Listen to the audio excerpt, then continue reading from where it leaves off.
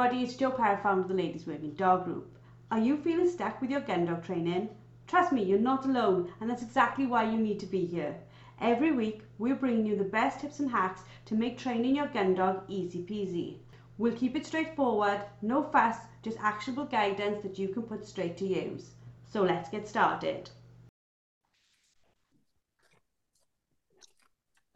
Hello and welcome to another episode of Found It, Fetched It. This week I am joined by the amazing LWDG group experts Claire Denya and Samantha Taylor, and we are going to be talking all about myth busting around breeds. So let's start off as we always do. How are you both today, ladies? Very well, thank you, Joe. Looking forward to recording another podcast with you. It's another very interesting topic. I'm good, thanks, Joe. How are you? I'm really interested to have this conversation with you both because, like, we always hear it, and this breed is going to be this breed is going to be this, and they're almost like stereotypes, for want of a word. And I think we're going to start with talking about the sort of a conversation that people have when they say labs are born half trained. Do you ladies think, both of you run labs, are they born half trained? Absolutely not. They're really not born half trained. I think the thing is, the Labrador has been, for a very long time, been known to be a very biddable, trainable dog, which they are. But I think some of the things we touched on in previous podcasts when we talk about breed dispositions, breed traits, genetics, all those sorts of things. Over the years, what I've personally seen is the working line Labrador get hotter and hotter and hotter. So they are taking more effort to train, more consistency in training. They're still biddable and they're still amazing dogs and they still love to train and want to learn. But they certainly don't come and are not born half trained. They're born like any other dog as a puppy with predisposed behaviours and traits that we can either enhance or try our best to harness in the way that's most beneficial to us. And so, yeah, they're not born half trained. I think you've hit the nail on the head there. I think, like you said, Labradors tend to be perceived as being more biddable, much potentially softer natured, whereas you get the Spaniels that are seen as sort of, high as a kite and flying around everywhere at a million miles an hour. And there is, in part, some truth in that as a basic concept. Spaniels are generally a little bit whizzier than Labradors are, or at least they were in the past. But like Claire's just said, breeds have changed exponentially, and Labradors are becoming fizzier, and potentially Spaniels are becoming even fizzier still. But they're born with their innate behaviors that we need to nurture. It's not that you can just take a 6-month-old Labrador onto a sheep field and expect it to know exactly what to do. We still have to train it exactly as we still have to train a Spaniel. So what do you think it is that is making the breed fizzier? Because, like, I suppose any breed, we are working with long lines, so most registered, well, all Kennel Club registered dogs, Labradors, should come from the same range of lines. So what do you think it is recently that is making them that little bit busier? I think part of it is the fact that it's become very trendy and fashionable to have a working line dog. You see this with a lot of breeds, not just with Labradors. People say, I have a working Cocker Spaniel, I have a working Labrador. So they're buying lines that, let's say, perhaps 20 years ago, they wouldn't have been looking down this line. If you look at a pedigree and the pedigree's got a lot of red in it, that's going to be a hot to trot dog. It's a dog that has been bred by people that are breeding field trial winners, field trial champions, dogs that have been created and designed to have pace and drive and stamina, and potentially maybe don't fit brilliantly into a family household that isn't going to be able to give it the appropriate level of exercise training and mental stimulation that that dog specifically needs. So I think it's that it's become more trendy and more fashionable to buy a working line dog as opposed to just looking for a nicely bred Labrador. Because if you go on all these sites like Champ Dogs and things like that, you know, you can read, and it comes from field trial champions, works in the field, does this, does that. And your average pet owner might read that and think, wow, this is going to be amazing quality dog, which it is, but is it the right temperament dog for the average household, first time dog owner household? If you think about it, what you just said, like it's almost like light bulbs in my head. You would definitely think, oh, this is going to be a better quality dog because it's coming from champions. But this isn't coming from champions that, and it's no offense to the show ring, because I know how much hard work goes into it. But like a show dog that's winning has trotted around in triangles, and he's been really calm and really well behaved in the show ring, and been a very easy to handle dog. That's giving you a show champion. A working champion has been literally a Ferrari, for want of another stereotype. And people probably are getting that very confused, aren't they? They are definitely getting that confused, and it's, you've just said about, show champions and working champions, and like Claire said, I think that's where a lot of the lineages have potentially merged slightly. You used to have within the Labrador a very definitive show line, working line, trialing line. And then over the years, your trialing line and your working line merged, and potentially they haven't come back out as much as they should have done. So there is a lot of confusion there in what people are getting when they're going out to get their dog. And as Claire said, if the pedigree has got a lot of red in it, then if you just want your dog to be largely a family pet, but maybe do 2 or 3 days in a year, then you should try and avoid having huge amounts of red in it, because you're not going to be able to fulfill its needs as much as it requires. It's almost as if we could do with, I don't even know if it's possible, but it's almost like you could do with another sort of qualification for being a really sensible dog. Like we go, like, this dog's got a load of green in its pedigree, which means it's a calm dog. And I know that's never going to happen, but it's like, how do we get people to look for a calm, sensible, well-adjusted to life dog, rather than, like you just said, Sam, this trialing line, highly competitive athlete? Yeah, I think the thing is, when you are researching for your puppy, especially if you're looking for a Labrador puppy to be a pet, maybe you'd like to do a little bit of gun dog training, just as a hobby to do with your dog, as a skill set to train it, to give it an outlet.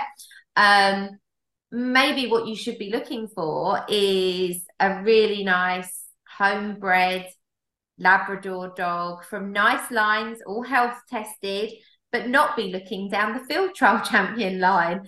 I think if you see it, and like Sam just said as well, if you look at how much red is in that pedigree, you're going to get something high drive. So you only have to look for something with a bit less red in it, and you'll probably, this isn't a guarantee, going to have maybe a slightly calmer disposition dog.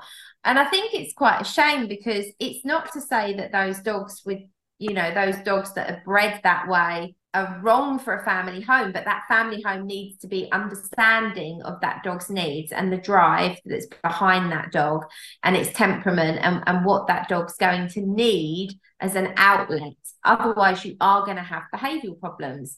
And like we spoke on previous podcasts, a lot of behavioural problems come because the dog's needs are not being met. I think also, if you look back to like the lines and everything from the breed, a lot of them were older, more traditional sort of lines, and the working stock has potentially, maybe that line hasn't been continued, if that makes sense. So if the breeder of a steady, sensible line was breeding 30 years ago, they might not be around any longer. They might have stopped producing that type of dog. And what's coming in place with, younger people that are coming into it has become this more fiery, more wired type of Labrador. Does that make sense? Yeah, and I look, like, you see it, and I know probably I was one of the same, is you see a novice come in and they're like, oh, in my pedigree is this name or this name, and you were like, oh, that's going to be fun. And you like, you sort of know there is a mismatch from the start. And like I say about horses all the time, a novice would go on a schoolmaster. There is no equivalent of a schoolmaster line, you know, a line that has been bred for its calmness, for its patience. And I suppose a little bit like if you're into horses and you want something like that, you can say, well, to start, I'll have a cob and then I'll move into an Arab. Whereas if you want to work with dogs, you don't have that, like, you know, the easy one to begin with. And then, oh, I'll have this breed first, and then I'll go to that high flying spaniel or that high flying lab. There is no like starter safe breed. Absolutely, that's exactly right. And I think this is where choosing that first dog for your family home is so important and so imperative.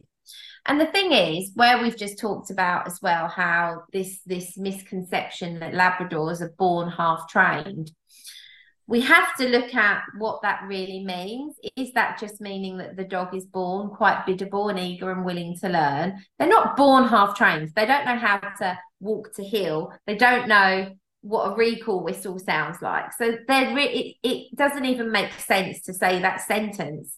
And I have to say, as a behavioural trainer and a gun dog trainer, some of the behaviours that I see where first time dog owners have gone out and bought their first dog, and it's a Labrador from field trial lines, it's hot to trot, it's a super dog with so much potential and beautiful temperament, but because that dog hasn't been given the right start in rules and boundaries and things like that, and the training to get it off to the right start, these dogs in the wrong hands can be actually super dangerous because they're big and powerful. They don't mean to be dangerous, but they're big and powerful. So if they're jumping up you, they could easily knock a child or an elderly, or in fact me, they could easily knock me over. You know, I've almost had my nose broken by an untrained Labrador that has been brought up to me and it's throwing itself around on the lead. So they can't, just because they, as a breed, they're renowned for being biddable, lovable, you know, social dogs, doesn't mean that there isn't an element of concern if they are not trained. Yeah, and I think it's sort of akin to giving your 17-year-old newly passed their driving test a Ferrari. You know, they might have learned how to drive in theory, but they haven't got the knowledge or the required history to be able to control such a powerful vehicle, you know, which by essence means they're more likely to unfortunately end up having an accident. And it's like Claire just said, if you've gone and got your Labrador, but actually it's the Labrador equivalent of a Ferrari, you have to know what it needs and what to do with it. So like you said, Joe, you know, if you had potentially your first Labrador was one from more steadier, calmer working stock, and then your next Labrador was one from field trialing stock or sort of eking up the levels, if you like, then you would have better chances of making sure that you're in a position to stop those unwanted behaviours, as Claire discussed just now. I think though as well, it's not just the like new people are getting Ferraris, they're getting Ferraris without brake. Like you're just thinking this is like it's a recipe for disaster before we've even started. And like we're talking about myth busting across all the breeds, same things that we see in labs is what we can see in spaniels as well, isn't it? And the difference, I suppose, with the spaniel was, I don't know, maybe I'm wrong to say this, but I'll say it anyway. There was no calm version of the spaniel to begin with. So it's just got hotter and hotter and hotter. I think you need to be a special kind of person to have a spaniel. I think there you go. I've said it. And I love spaniels. Don't get me wrong, you know, I absolutely adore spaniels. Love working with them, love having them. But I do think it takes someone that is, for want of a better description, perhaps slightly unhinged in order to commit to having a spaniel. I genuinely, absolutely love spaniels, and I train loads of them. I honestly think I probably in a week see more spaniels than I see Labradors. In all honesty, I see a massive range, but round here the spaniel is a really popular breed, really popular, especially the cockers, but we do see a lot of springers as well. And I really love training them. I adore it. But my choice as my companion in the home and to work for myself is my Labradors. And I think I always jokingly say to people, if I had a spaniel, I know I would fall over it. I know I would. They're too busy around the feet. That's the problem. It's nothing else that is the thing for me. It's the fact I think I would end up hurting myself. Well, as one of those unhinged people, Sam, I knew that would set you off. Well, after this morning, I might tend to agree with you. Yeah, I think because the spaniel has been bred more and more towards sort of competition lines, yes, there are still spaniels out there that are just bred by gamekeepers and just worked, and they're generally a lot steadier and sort of not calmer, but more focused on their jobs. Whereas these trialing lines are bred to look flashy, they're bred to be fast paced, they're bred to get their noses down, and they're little deranged morons once they're out. It's as simple as it is. But because, and no offense, Claire, but because cockers look cute and small and fluffy and lovely, they've become so popular with pet homes because people like the look of them. They're cute. They've got eyes that make you go, oh. But then people get these things home and they're deranged little things that just want to get their noses down, and people haven't really done the adequate research to then understand what makes that dog tick and what makes it drive and how to work with them. They just end up with these uncontrollable kites on leads that they haven't got any idea where the right buttons to push are. And it goes back a little bit to that Ferrari conversation. Yes, you know your Fiesta really well, I can do this and I can do that, but as soon as you're faced with a whole dashboard of buttons that do crazy stuff, it's a bit overwhelming, I think. I think you're spot on, Jem. I think that's exactly it. When I speak to owners who contact me for the first time and we have a chat about why they bought that dog, what was it about the breed, so often with the spaniels, if it's not for a working home, I'm talking about this more on a pet home level than a working home. Working level, completely different. Working home, completely different. But for a pet home, a lot of the time, the reasoning behind getting the spaniel over the Labrador, not that they're the only two comparisons, but they're the two we're really talking about because of that saying that Labradors are born half trained and spaniels die half trained, something like that, isn't it? A lot of the time, the reasoning behind choosing the spaniel is the looks and the size. The looks and the size, because they're small, so it fits into they believe it will fit into their home nicely because it's small, and the looks, they like them big floppy furry ears and the fuzzy top knot on the head and all of that sort of thing. And so that is the two most typical reasons why they purchase that breed. Very rarely is it because they researched the breed and decided that they really like the idea of getting a small hunting dog that's going to go absolutely Looney Tunes on a walk in the woods, and they're going to need to train it to hunt, and they're going to need to train a stop whistle and a recall. You never hear that being the reason why they chose the breed. You hear it being because it's small and compact and pretty. So yeah, it's not very often but again, we're talking about a pet home here as opposed to somebody that wants to get into the gun dog world with the dog. We're just going to interrupt the podcast a little bit because when I introduced everybody, Jem wasn't with us.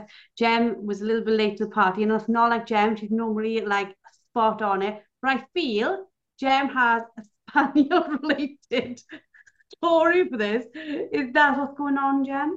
Yeah, I've had a bit of a drastic morning. I've got a litter of puppies at the moment. They're supposed to be going to their new homes this week, and the one that was supposed to go today decided to remove a collar from its sibling and swallow it in front of me.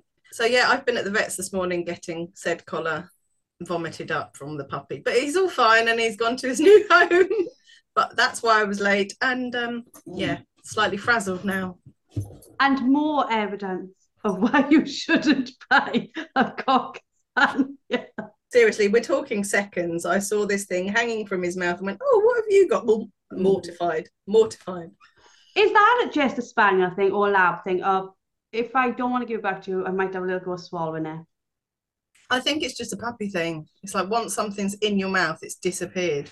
I mean, they're not at the age that I've taught them about bringing me stuff yet. It's a behavioural thing as well, though, isn't it? Because John and I often get called out dogs that, and it's not necessarily resource guarding, but dogs that will swallow things really, really quickly to stop it being taken from them. Not that that's what your puppy was doing. It's a tiny little puppy. It's completely different.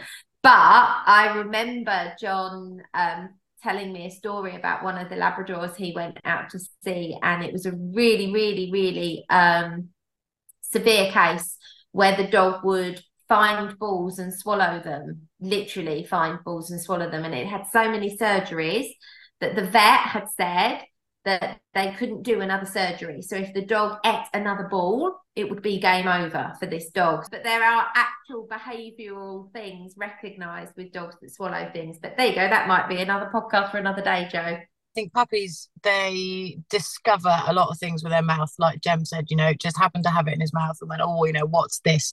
And puppies, babies, they've all got to learn through trial and error a lot of the time, and then our education on top of that as to what they can and can't have. But I do also want to add just a little addendum to what I said earlier. I am wholly including myself in the unhinged spaniel group.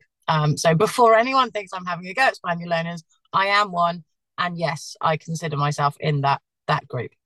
I think we should start a whole new saying, which is that like gun dog owners are born sane and leave the world exhausted, because like that literally is it. You just think this is something that's going to drive me mad, but we all love it. And I think as much as like we laugh and joke and we go through these things, I don't think any of us would. Well, I think we are all really lucky because we have each other in the group, and when we're having really bad days, we can talk it out, and the rest of the group says, come on, you can do this. And that's not always the case. But I think for the majority of people, if you've got a supportive tribe around you, for want of a better word, you can get through it. I think it's incredibly hard if you are somebody who's ended up with one of these like high speed trialing versions of a breed, and you don't know why that dog is acting that way. You don't even know, because we always say it all the time, you don't know what you don't know. You don't even know that's what you've got. You don't even understand pedigrees to know that you have bought a champion line or a winning line, and then you're sitting there thinking, I was talking to a girl the other day who said my working cocker does somersaults backwards as I put his food down, and it's like, what do you do with that? You must feel a little bit like you've bought a Tasmanian devil instead of a dog. Absolutely. I think it comes into what, obviously there are things that you can train, things that you can put in place. So you'd be looking at self-control and steadiness and things. But yes, I can imagine if you go to put your dog's food on the floor and it's doing backward somersaults, you absolutely feel like you bought something that's got something that's not dog in there. I think it's understanding as well the energy that these dogs have, the capability, and I don't ask me for science behind it because I really don't know, but these dog breeds seem to be able to put incredible amounts of energy into their life for no reason, don't they? They're like, if we could just have 1/10 of their energy, we would get so much more done in a day.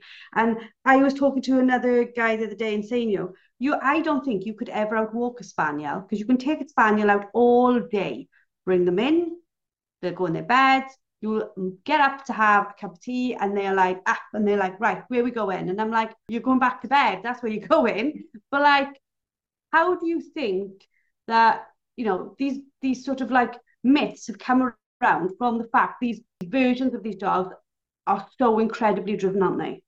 I think the myth has purely come around from the fact that everyone seems to think that Labradors are much more steady, and maybe they were once upon a time.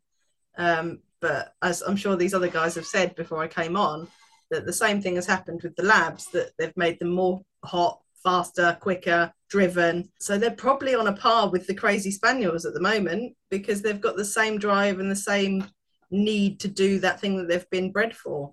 That's probably where it originated, but it's not true anymore. Yeah, so I agree with everything Jem just said about that. And I think the thing is, sometimes I jokingly say to a client, I'll say, your Labrador thinks it's a Spaniel. They have the hunt drive of a Spaniel, the speed, the style, And then you get other Labradors that are not like that. But equally, I see plenty of Spaniels that don't have the same hunt drive, that the more, and if we sort of say the more sort of field trial lines have. So you do see that dip in and out, that dip in and out between breeds, and not just with Labradors and Spaniels, but with all breeds, you absolutely see dips in and out. I see some HPRs that, you know, really chilled, relaxed, and others that are far more wired and driven dogs. So I just think, you know, I think the days are gone when you could say a Labrador was like this and a Spaniel was like that. I think the day we have now, the times we're in, it's you need to research the line within that breed to know what you're going to get much better.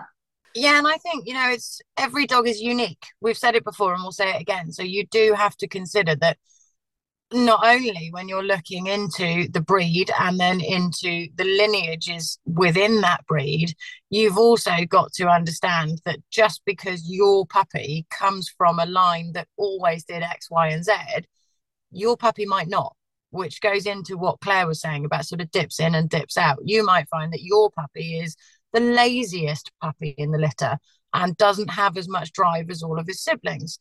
That doesn't mean he's any less of a puppy. It means he's got his own mind and he is his own person. You know, you can't look at collies and say that every single collie is going to be driven to be a livestock dog. Some of them might be more suited to a slightly calmer home away from livestock. So it's definitely looking into various different, or looking at it from various different viewpoints.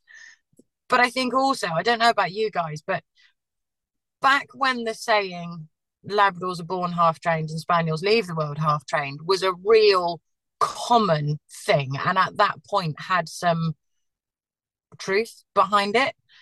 I think also a lot of people that maybe they grew up as Spaniel people, but then they reached a certain age and they went, you know what, I think I might need to get a Labrador as my next dog. I don't know that I'm quick enough now to cope with a Spaniel.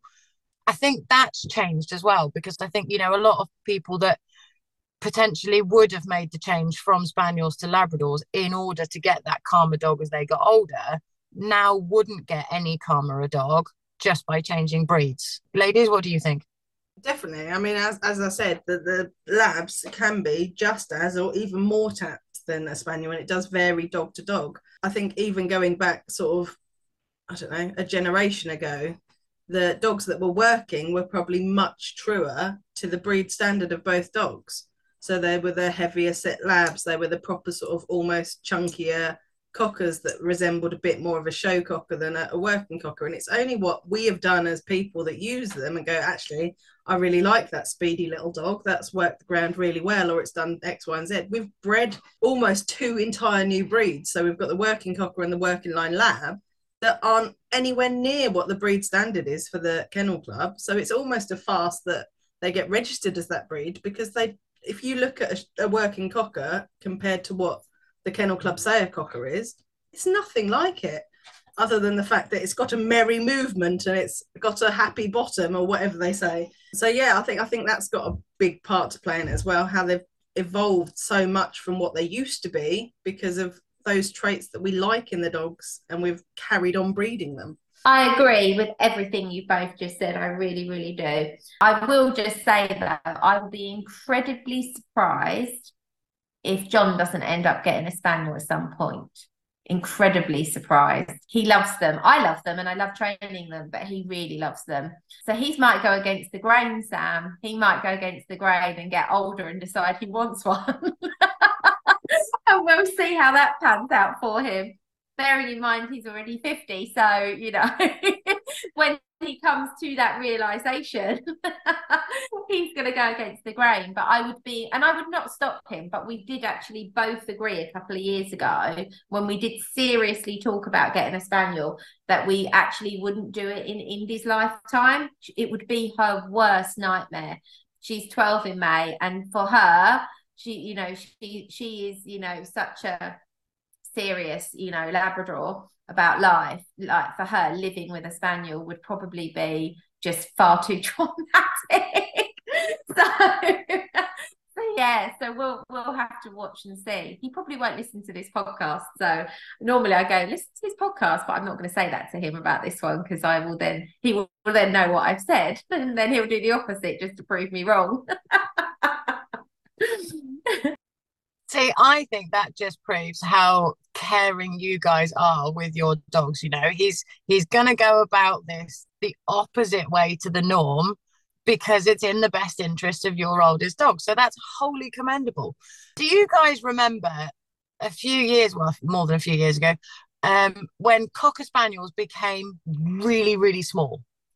And they went, so one of my late cockers was absolutely massive. And I remember all of a sudden having a run of people coming for lessons with these tiny, tiny cocker spaniels that never really grew any bigger than a male pheasant out on a shoot day. I didn't want to call it its real name because I think that might make this explicit. So a male pheasant out on a shoot day. But I think the trouble with that was, in order to work the full shoot day with this little tiny cocker, although they had the determination and a lot of stamina and a lot of speed and a lot of drive, you kind of needed 12 of them in order to fulfill the needs for a shoot day. Whereas the more stockier traditional cocker spaniels before that, and slightly what's coming back a bit now, are much more able to sort of keep going throughout the whole day. Does that make sense? Yeah, but I think that's across the board as well, because like, you know, Jen, when you were saying about evolutions of breed standards, I don't even know if the Kennel Club updates this breed standard things, right? But they are very different now across the board on all the three breeds we're talking about. And probably in other minority breeds as well, you're seeing changes. They just don't update that, so people don't know what they're looking for. Like, and like you said about a Mary Bottom, I don't even know if that's actually in there, but like that's just like a really nice way of saying the dog doesn't sit still. But I also think like things like spaniels. I was at a friend's house on the weekend, and they've got I think he's over 10, maybe 12. I might be wrong on the name, but he's an old boy, and he's a spaniel, an English spaniel, and he's got quite long legs, and he's a big, stocky boy, and he's a beautiful boy. And I can remember my dad having a similar type of spaniel. And then I look what my dad bred, and I look at Ella, and she's small. She's like you could probably say she's probably cocker size or the old cocker size. So it's like almost like Honey, I Shrunk the Dog breed. They're all like getting littler and littler. But is that then changing what their capabilities are, but also how they're going to cope in different environments? I mean, like Sam said, some of the little tiny cockers, although they will try their little hearts out and pick up a male pheasant, it's not sustainable for the whole day because they're using a lot of energy to get that pheasant off the ground and bring it back. By making them smaller and smaller and smaller, we are limiting their use in work. And I'm sure Claire will say the same about Labradors as well, that they've got a lot smaller and more whippet-like, haven't they, in their sort of shape. And the Springers, like you say, Jo, have got smaller and smaller and smaller. It used to be that Springers and Cockers were the same breed and they were only split because of size. So I think it was under 10 kilos, I could be wrong, under 10 kilos became Cockers and over 10 kilos became Springers, but they were a lot bigger, the Springers. And my housemate was recently just bought a Springer, and she was adamant that she wanted a proper, in inverted commas, Springer that was a bigger dog. So she had a real hard time finding one that came from those lines. Yeah, we have seen it in the Labrador lines as well. And one of the things that I love about my labs, the breed that they're bred from, they still have that very traditional Labrador head. You see with a lot of the field trial lines now, no, not a lot, some of the field trial lines now, the heads have got snipier, smaller, thinner, like really, really petite. And you know, the girls should look like girls. And, you know, Indy is more petite. Rose is a little taller, and Rose certainly has a much more traditional Labrador head, maybe than Indy's. Dude's like a proper Labrador, isn't he? You know, but I've even had people say to me, "This dude crossed with a Rottweiler because of his head," and I'm like, "Oh, that's a traditional Labrador head. It's a nice big square male head." So although you wouldn't want the girls to look like that, you do see more male Labradors now that look like girls. Like sometimes I see them, I think, flipping heck, that really looks like a girl. And it's a boy. You can only tell by the underneath the difference, not from the top. Well, before we take the podcast down a completely different, explicit ways of checking the underneath of our dogs. So, thank you, ladies, for another fabulous podcast. I think we've gone around myth busting, and as always, we come back to our tried and trusted sayings of train the dog in front of you. Every dog is different, and to have an understanding of the breed, if you can, before you go down the route of buying it. And if you didn't and you haven't, don't worry, we're here to help you put it all right. So thank you all, ladies, for a lovely podcast. We hope everyone's enjoyed listening. Please subscribe, please like, share, please tell us what you think. It's really nice to have feedback. Tell us what you want us to talk about as well. We've got 2024 to plan, and I'm sure we can yabber on for days about many, many topics, but we like to cover the topics you love too. So hopefully have a fantastic week, and we shall see you all next week. That's it for today's episode. A massive thank you for tuning in. Don't forget to head over to the LWDG and sign up for our membership. Get access to expert-led training, a wonderfully supportive community, and the resources you need to become a confident and skilled gun dog trainer. Let's take this journey together, because no woman should have to train her gun dog alone. We'll see you all next week.